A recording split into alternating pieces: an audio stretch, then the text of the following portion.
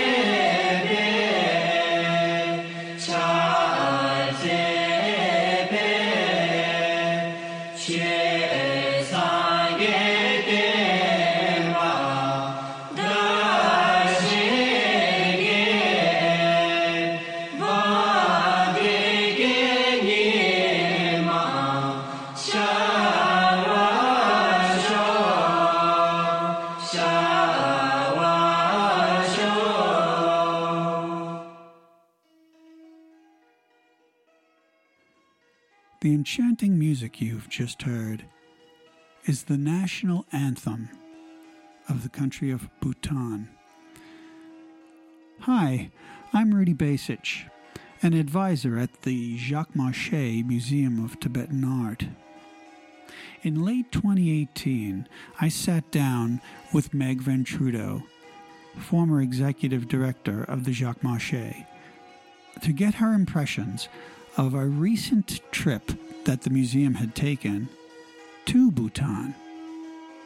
All right, Meg, so let's hear about Bhutan. So the Tibetan Museum's connection with Bhutan goes back to 2004. And in 2004, a group of Bhutanese monks came to the United States, and one of them was the Dorji Lopin Rinpoche. And to take a step back, Bhutan has its own Dalai Lama, its own spiritual ruler. The way Tibet has the Dalai Lama, Bhutan has what's known as the J Kempo. And the monk who was visiting New York back in 2004 was the second in command to the J Kempo, and he was known as the Dorji Lopin Rinpoche of Bhutan. And in 2004, the museum had a terrible roof incident. There was water everywhere. A rainstorm had torn off part of the roof, and there was water everywhere.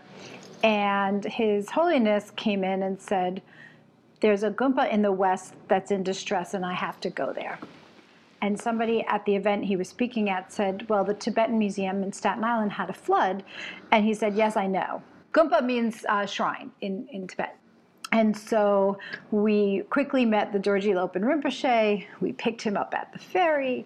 We brought him up to the museum. We had to take him up on the roof. And then that began a long relationship with his monastery and the Tibetan Museum. So he has been to the museum 3 times, and monks from his monastery have been to the museum probably about 5 or 6 times since 2004.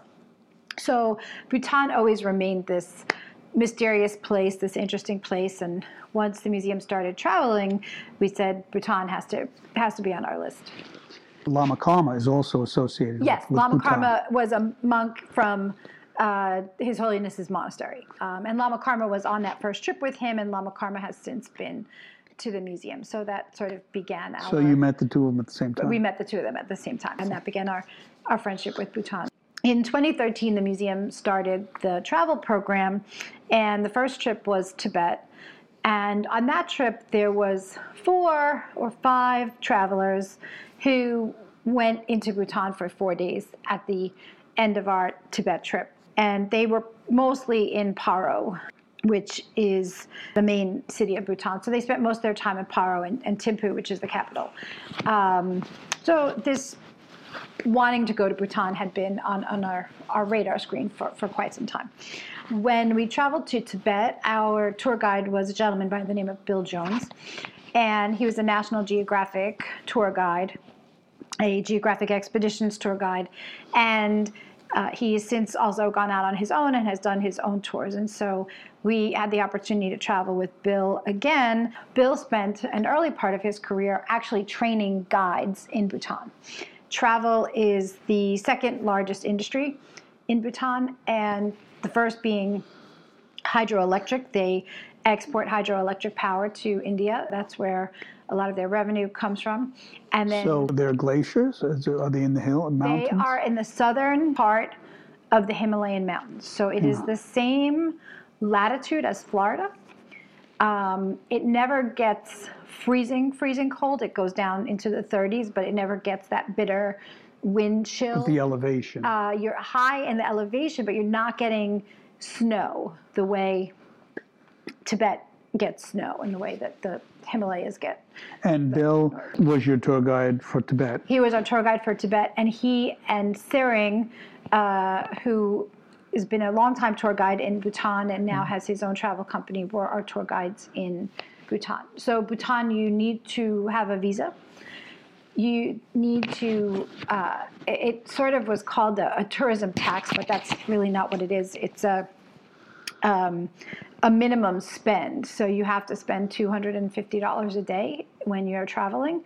And that includes your guides' fees, your food, your hotel stays, your transit. So they want visitors that are spending time in the town, spending some money in the town. They're not the backpacker scene the way Nepal is. So it's a little bit more high-end travel that's oriented around cultural experiences. So, for example, on our trip, we were able to go to a festival.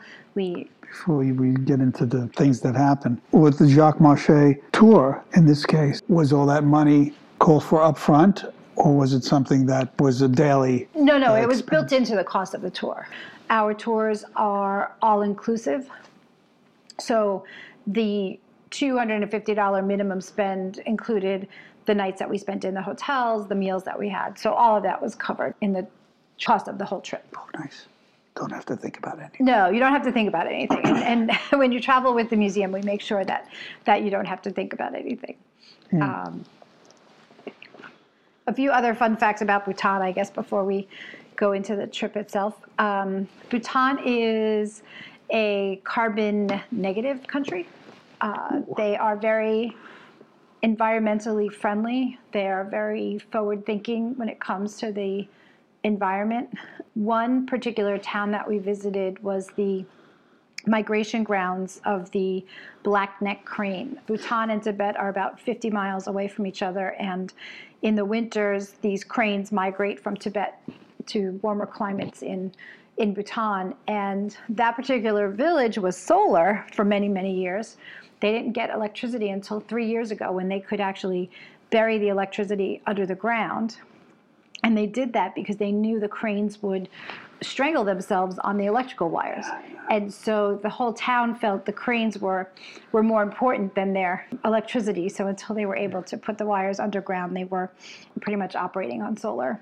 That's an expensive feat, yeah. Yes. Also, Bhutan is a new democracy that still has a royal family, and the king is very revered by the people of Bhutan, much like the queen in England. But the country is moving from a monarchy to a democracy, and they actually just went through their second round of elections. But that is more of a lineage thing, but not connected to Buddhism. Correct. The king is a royal family, and they actually just changed the succession rules that if the king were to have a daughter, she would become the queen. So they've moved it from being a male lineage to the oldest child's lineage. Well, everybody's catching up. Bhutan's an interesting country because they're going through so many changes right now, and will they become a parliamentary system? It is going through a parliamentary system, but what they've said was, and we met with some Bhutanese officials while we were there, they said, we want to modernize, but we don't want to westernize. Right. So they still want to retain their cultural traditions, but yet they want cell phones and better electricity and better running water and making the cities more livable. And there's a great growth of urbanization and folks moving from farms and villages to the city. So they want to be able to adapt to that change. They want modern education. English is the medium of education for the students in Bhutan, and everyone goes to school to the 9th grade. And then after that, students can, if they have some wealth, they can pay to go to private school. The top tier students get scholarships to study in India, Sri Lanka, Australia, England, and United States. And 99% of those students that go abroad actually come back to Bhutan. And then the next tier of top students can go to college in Bhutan. And there's one college in Bhutan with 5 different schools. And we were told when we were there that they were working on a nursing and medical school for Bhutan, so that they wouldn't have to go abroad for those interesting. skills. So yeah, I mean, it was a really interesting time to be there, and really interesting to learn. We had a meeting with a gentleman who runs the United Nations operations in Bhutan, and we met with him, and we met with the first trained psychologist in Bhutan. And he was very open with us about some of the challenges that they're facing in Bhutan. And, you know, it's similar to what we're facing in the United States. But I would think they'd also have the extra challenge of that so much is going on, and it's a very religious country in a lot of ways, no? It is a very religious country in that Buddhism is everywhere. So important, yeah. And that culturally people are Buddhists, but they may not be practitioners. And so here's a story that we were told was they are experiencing some issues with opioids. And one of the things this psychologist was doing was using Buddhism, meditation, prostrations, to work with addicts, to work with drug dealers, to refocus their mindset and use those Buddhist practices that they may, you know, only do when there's a ceremony. And this is the psychologist? This is what the psychologist was telling us, yeah. That's amazing. Yeah. And it's interesting. I thought you were going to say that they were trying to get away from that, but it seems like... No, they were trying to use it. These were people who were trained in the West for psychology. He was trained in Western in Australia, and he was also trained in Sri Lanka, but he practiced modern. And then went back to Bhutan. Yeah. So the trip itself was 14 days, and it was a mixture of cities and small villages.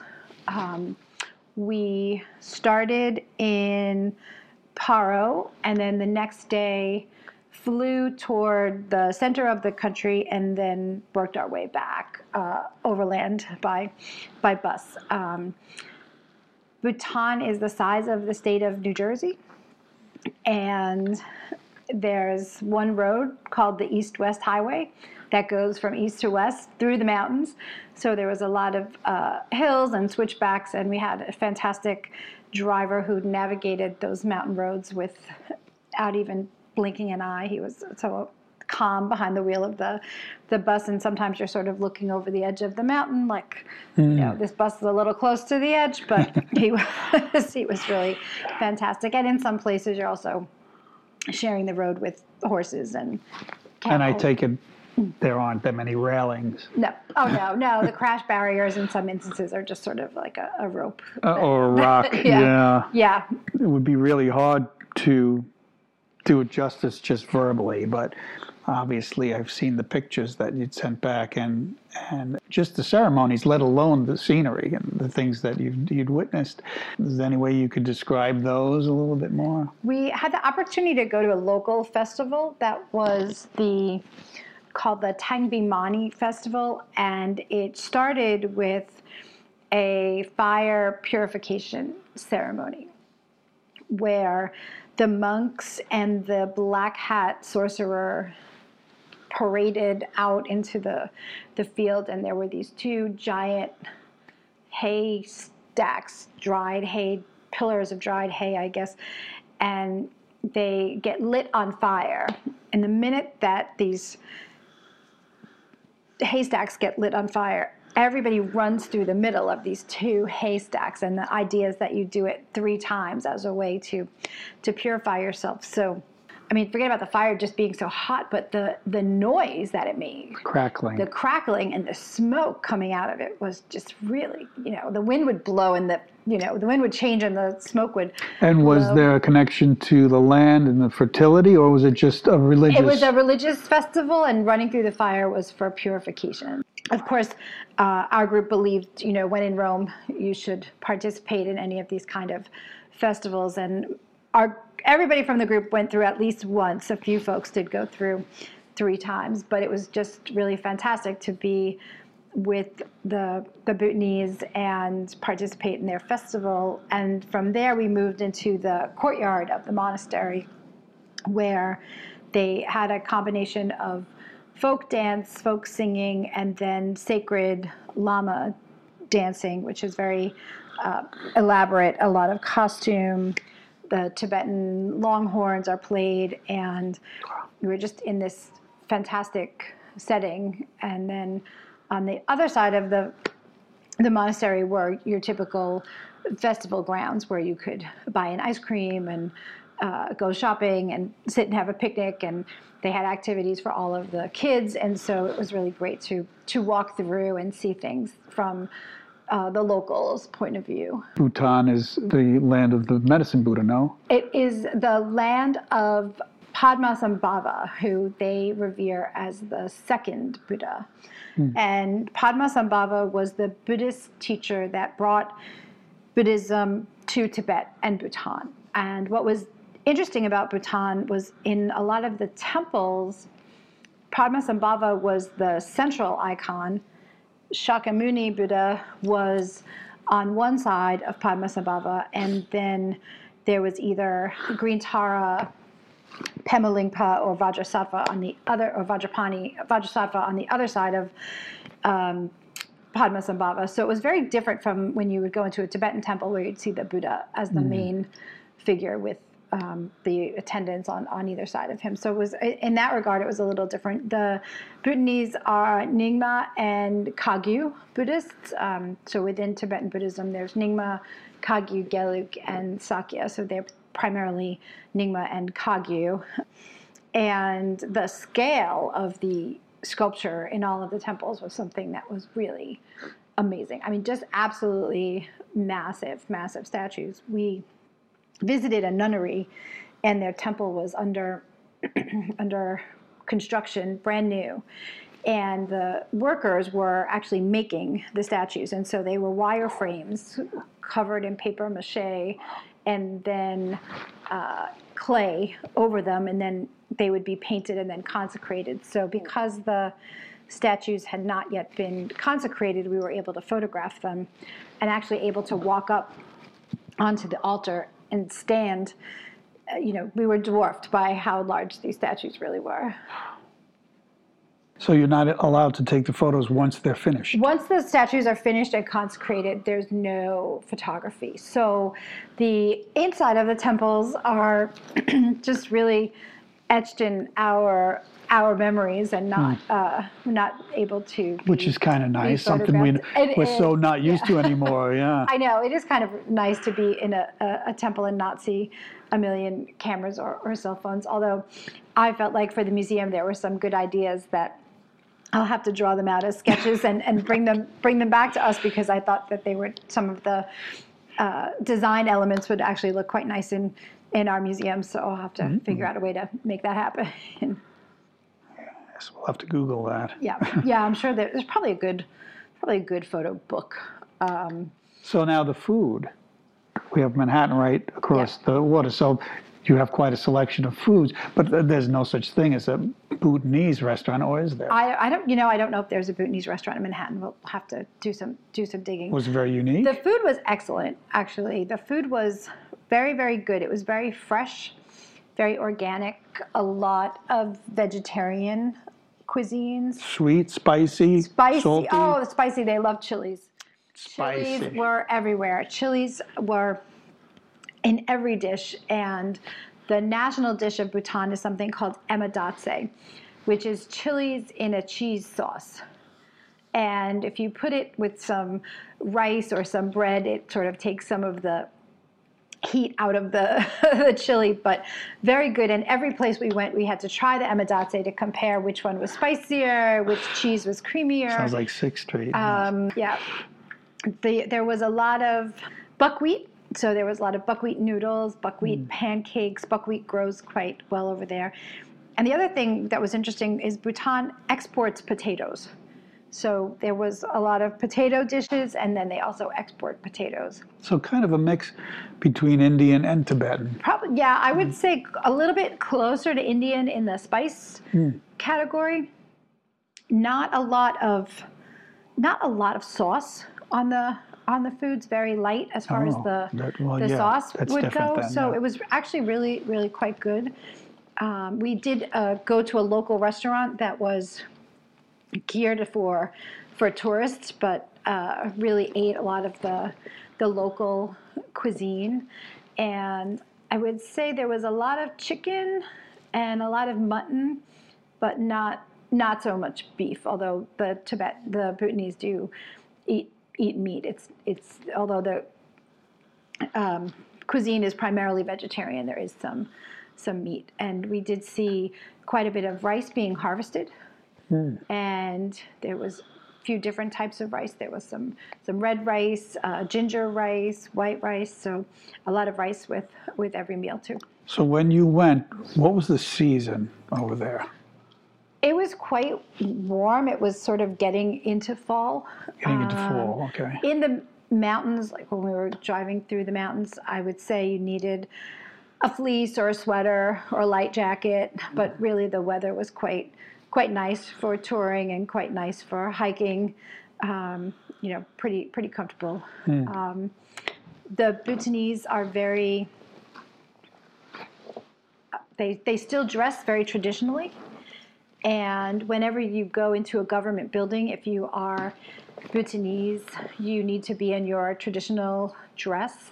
And the men have to add a white stole called a kabne, and the ladies actually have to wear a red stole when they go into the government buildings for any official government functions. So it is quite nice to see folks in their formal dress, their cultural dress, and of course it's great because you see the little boys wear their goes, but then they have their Nike or their Adidas sneakers on with their goes. So it's great. Wow. And then also every home has a shrine, which is very interesting. So we had a home visit.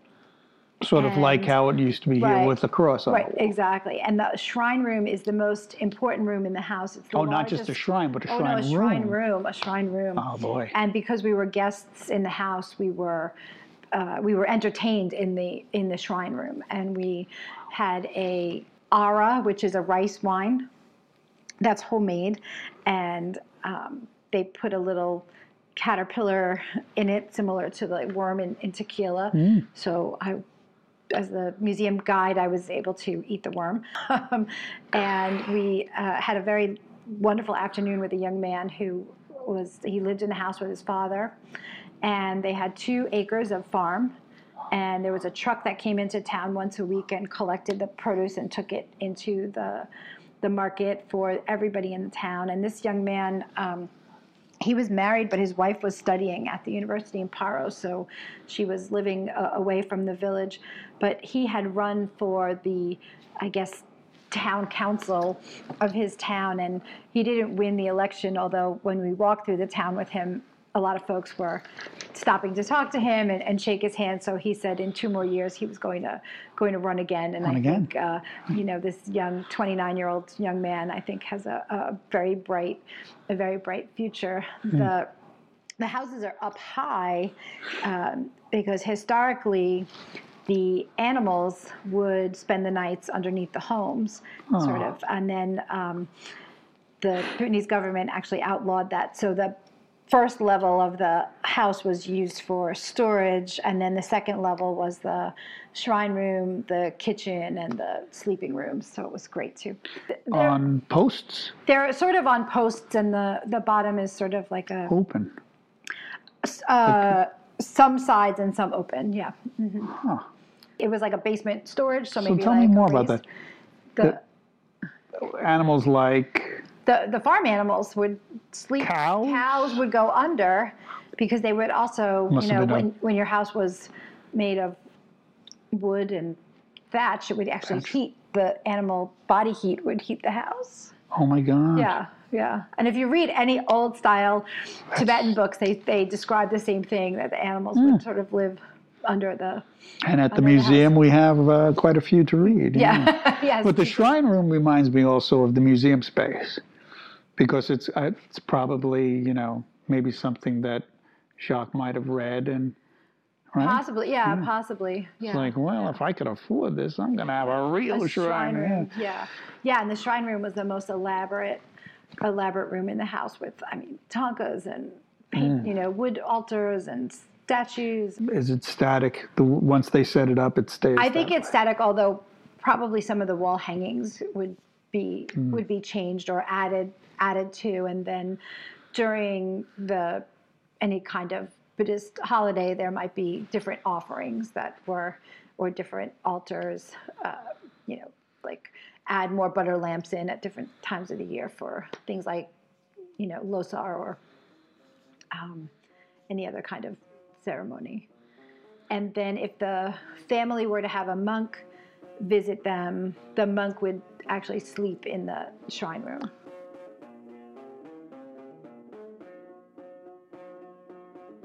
In the next half of Meg's remembrances of the 2018 Jacques Marchais museum trip to Bhutan, we visit a Bhutanese Rinpoche, go to Padmasambhava's tiger's nest, witness a royal procession, and learn the importance of a Bhutanese guide when traveling the country. For now, from the Jacques Marchais Museum of Tibetan Art on Staten Island's Lighthouse Hill, overlooking historic Richmond Town, Tashi Delik.